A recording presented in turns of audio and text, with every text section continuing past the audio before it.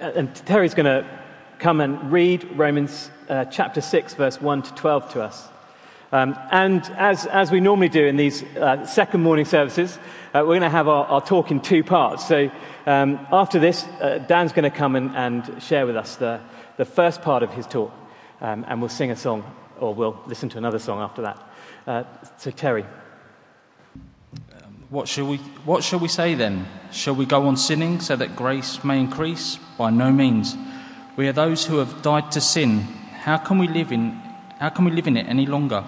Or don't you know that all of us who were baptized into Christ Jesus were baptized into his death? We were therefore buried with him through baptism into death, in order that, just as Christ was raised from the dead through the glory of the Father, we too may live a new life. For if we've been united with him in a death like his, we will certainly also be united with him in a resurrection like his.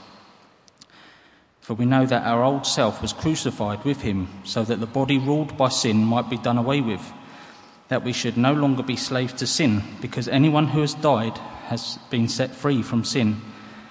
Now if we died with Christ, we believe that we will also live with him. For we know that since Christ was raised from the dead, we cannot die again. Death no longer has mastery over him. The death he died to sin once and for all. But the life he lives to God.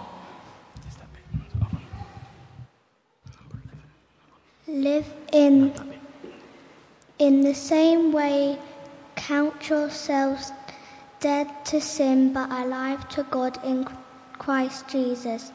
Therefore, do not let sin reign in your mortal body so that you obey its evil desires. Brilliant. Dan, over to you. Morning, everyone. Good to see you all. Welcome to everyone who's at home tuning in. So glad that you could be with us this morning. And if you've got your Bibles open in front of you, do keep looking at them. If you've got your worksheets in front of you, do keep filling them as we go through it this morning. But it's great that we could be here all together. Well, I love James Bond. I think if there were any film character that I would want to be, I think it would be him. I mean, James Bond, he is like suave, he's sophisticated, he drives fast cars for a living, and he gets to save the world on a daily basis. If there's anyone I think I'd want to be in film, it would probably be James Bond. I'm sure you'd probably think of someone else that you'd want to be. But one of the things that James Bond has is that he has a license to kill. That's what they say about James Bond. He's given permission to basically get rid of all the bad guys. And he can do that without fear of any consequences of doing that. Because he's got this special license. And the reason I mention that this morning is because in one sense it's very easy as Christians, as those who follow Jesus, to believe that we have a license like James Bond. Not to kill, of course, but to sin.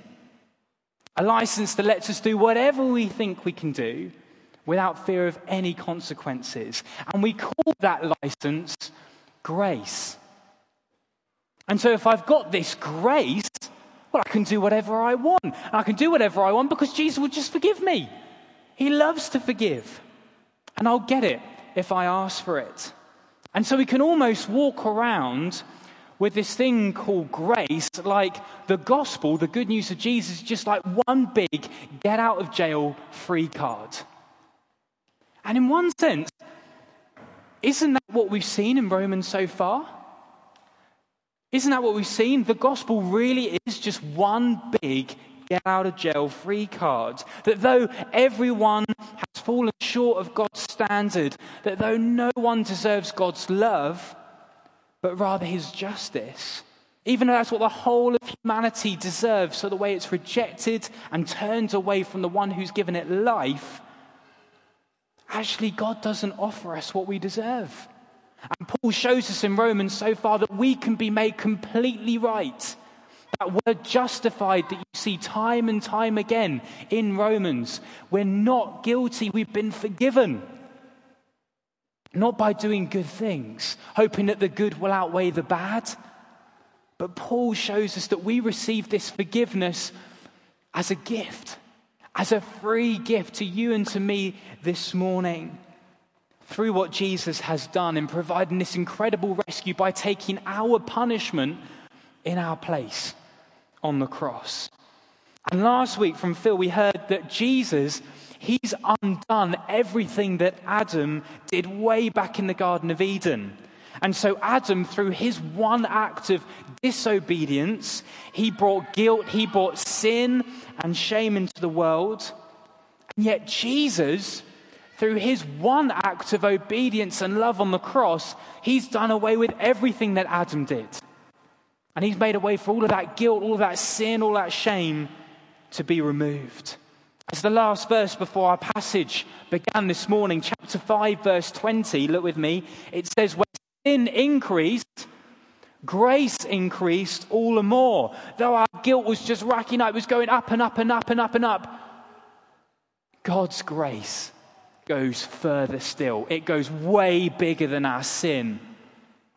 Where sin increased, grace increased all the more. God covers our sin because he's got a greater grace. How incredible is that this morning? That is what good news is. What God has done for us.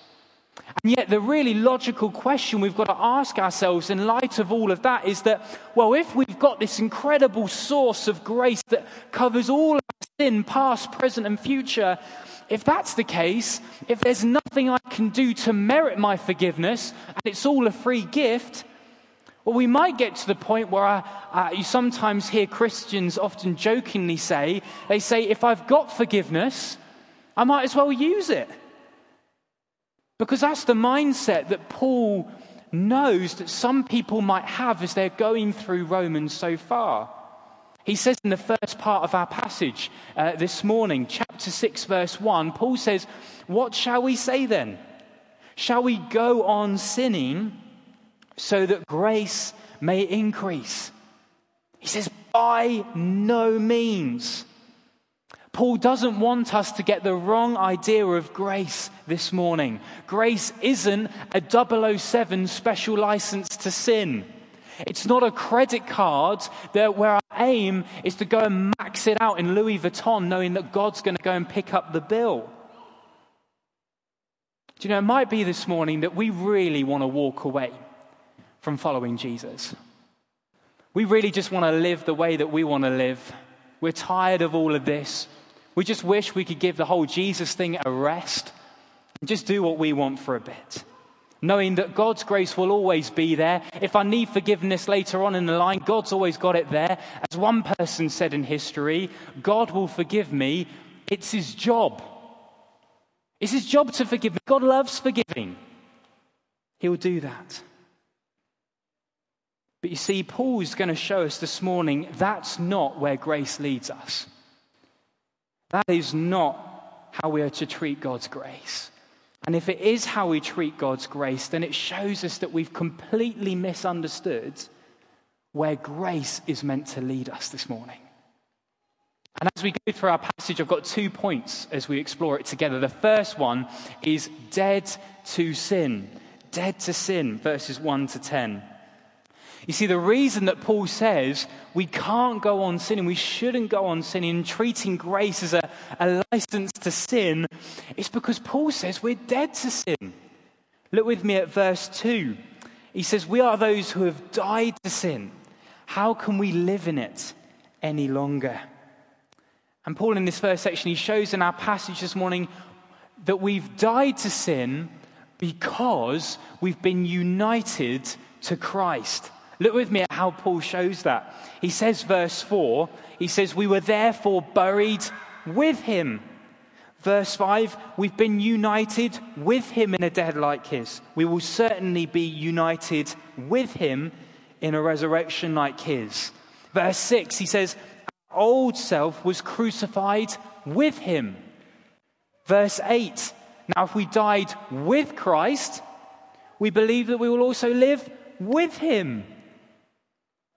And Paul also uses this picture of baptism to show us that something more has happened to people who follow Jesus than just making a decision to make him king.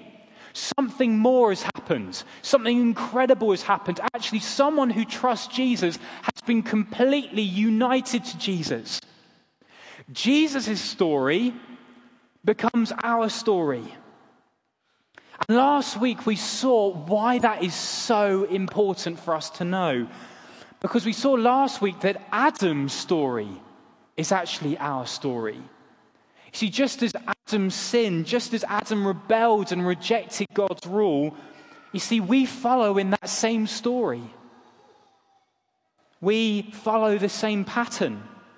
And therefore, Paul says we have the same story. The end of the story is the same as Adam's. It results in death. This morning, we need a new story. We need to be united to someone who's far better than Adam, who gives us a different end to the story that you and I live in our lives. And you know, that's exactly what Paul says we've received in knowing Jesus. Because Jesus' story is completely different to the one that we have in Adam. Instead of being under sin, being slaves to sin, as Paul says, and receiving death, Paul says that being united to Christ means that we're set free from sin. We're forgiven. And instead of receiving death, we receive life. Eternal life. Forever and ever. We need a new story this morning. And we have the best story that we could ever have. We are united with Christ. And so Jesus' victory over sin and death becomes our victory over sin and death. And I think that's something that we might be quite familiar with, being united with someone, even though we haven't gone through it. You see, I'm a Newcastle fan, and when Newcastle United win, which if you don't know anything about football is like all the time, when Newcastle win, I come down to the office to see James, and I come down and I say, "We won! We won!" And James looks at me madly and saying, "Dan, you didn't even play the match. Well, how did you win?" But I say we won because I'm so united to my team. My team's victory is my victory. Do you know the same is true with Jesus? His victory becomes our victory. We're united with him. That's what it means for Jesus' story to be our story this morning. You know, we might find it hard, especially in a world where we like to be our own individuals and we like to think that we have our own stories. But the Bible says that we can only ever have two stories: Adam or Jesus. And I wonder this morning, what is our story? Is our story Adam? Are we still going to be in that boat, rejecting God, refusing to love our Creator, living under sin and facing death as a consequence? Or is our story this morning going to be Jesus? Jesus, knowing that he has completely forgiven us. He has set us free from sin, and he's not bringing us death at the end of our story. He's bringing us life forever and ever. And just as Jesus walked into a tomb and walked out again, that will be my story. That will be your story too. What's our story? And you know, that is why continuing to sin is not the direction that grace leads us this morning. Because when we continue to sin, we're living out a story that's not ours anymore. That's our old life. Christ has brought us into a new life. And when we sin, we're not living as we are. But you know, I wonder this morning, I wonder whether we're feeling a tension. We're feeling a tension this morning because it might be that we love Jesus with all of our heart. We love him, we trust him, we want Jesus' story to be our story more than anything this morning. And yet we hear Paul talk about being dead to sin, And we don't feel that. Because instead of feeling dead to sin, we feel very much alive to sin. We don't feel unconscious like a corpse to its draw and its pull. Why is that? And Martin Lloyd-Jones, in his commentary on this, he uses an illustration. He realizes this tension and he illustrates it saying this. He says, take the case of the poor slaves in the United States of America about 100 years ago. They were in a condition of slavery. Then the American Civil War came, and the result of the war was slavery was abolished. It was removed in the United States. But what actually happened? All the slaves, young and old, were given their freedom, but many of the older ones, who had endured long years of being in slavery, found it very difficult to understand their new status.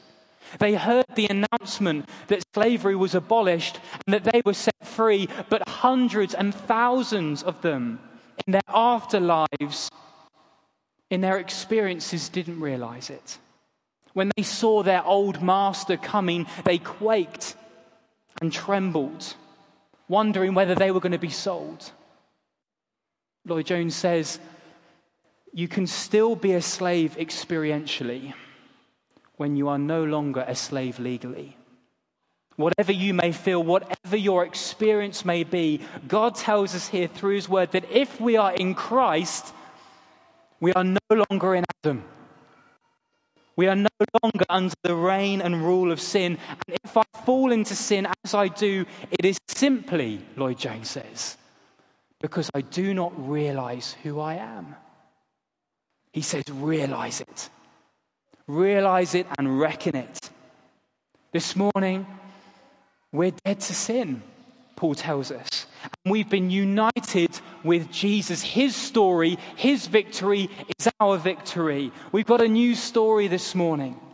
We need to realize who we are in Christ. And when we realize it, we live it out. And that's what we'll see in the second half. But we're going to sing a song as we pause for a minute. And it's a song that says, yet not I, but Christ in me. You see, this is the thing we've been seeing. It's not about me. It's not my story. It's Jesus. Yet not I, but Christ in me. Well, we're going to sing. So stand if you're here at home, sing along as we sing the song, Yet Not I, but Christ in me. Let's stand together.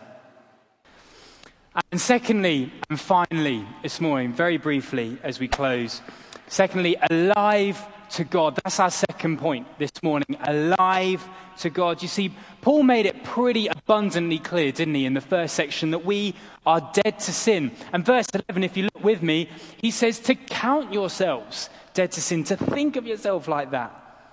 And if Paul left it like that, it would be a pretty bleak message, wouldn't it?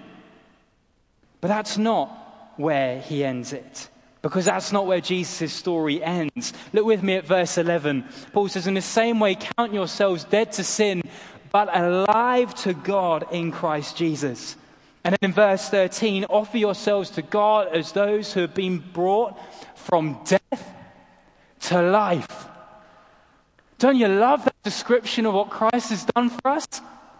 He's brought us from death to life. That is the Christian story this morning. Death to life. Before we had no hope, there was no life after death, and yet because we've been united with Christ, because his story is our story, well, we've been brought from death to life. We've been made alive to God. That broken, dead relationship with God has been restored. And we can know him as our Father, as our King. Death is not the end of our story now. We're under Christ. And life awaits those who trust him.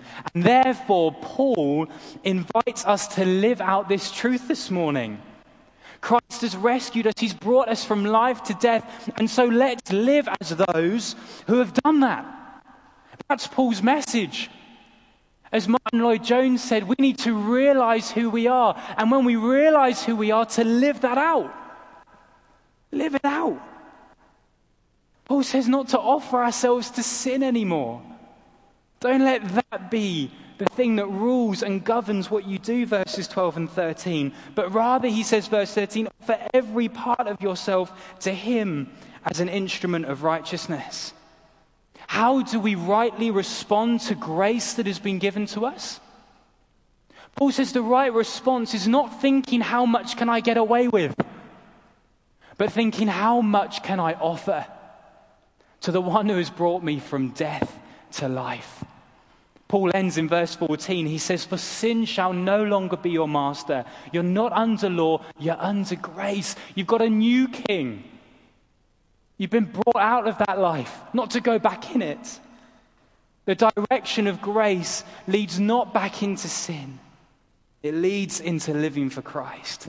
I don't know whether you heard of on BBC a while ago. There was a guy called Tony Fords who was in Sheffield, and he had attended to this memorial that he put up every single day. When he was a lad, in 1944, he was playing in the park with some of his friends, and there was an American warplane flying over, and it had broken, and it was going to crash into the ground, crash into the park where Tony was. And the pilots saw that he was there, and so they managed to divert the plane to crash into the next field, not into the field that Tony was playing in.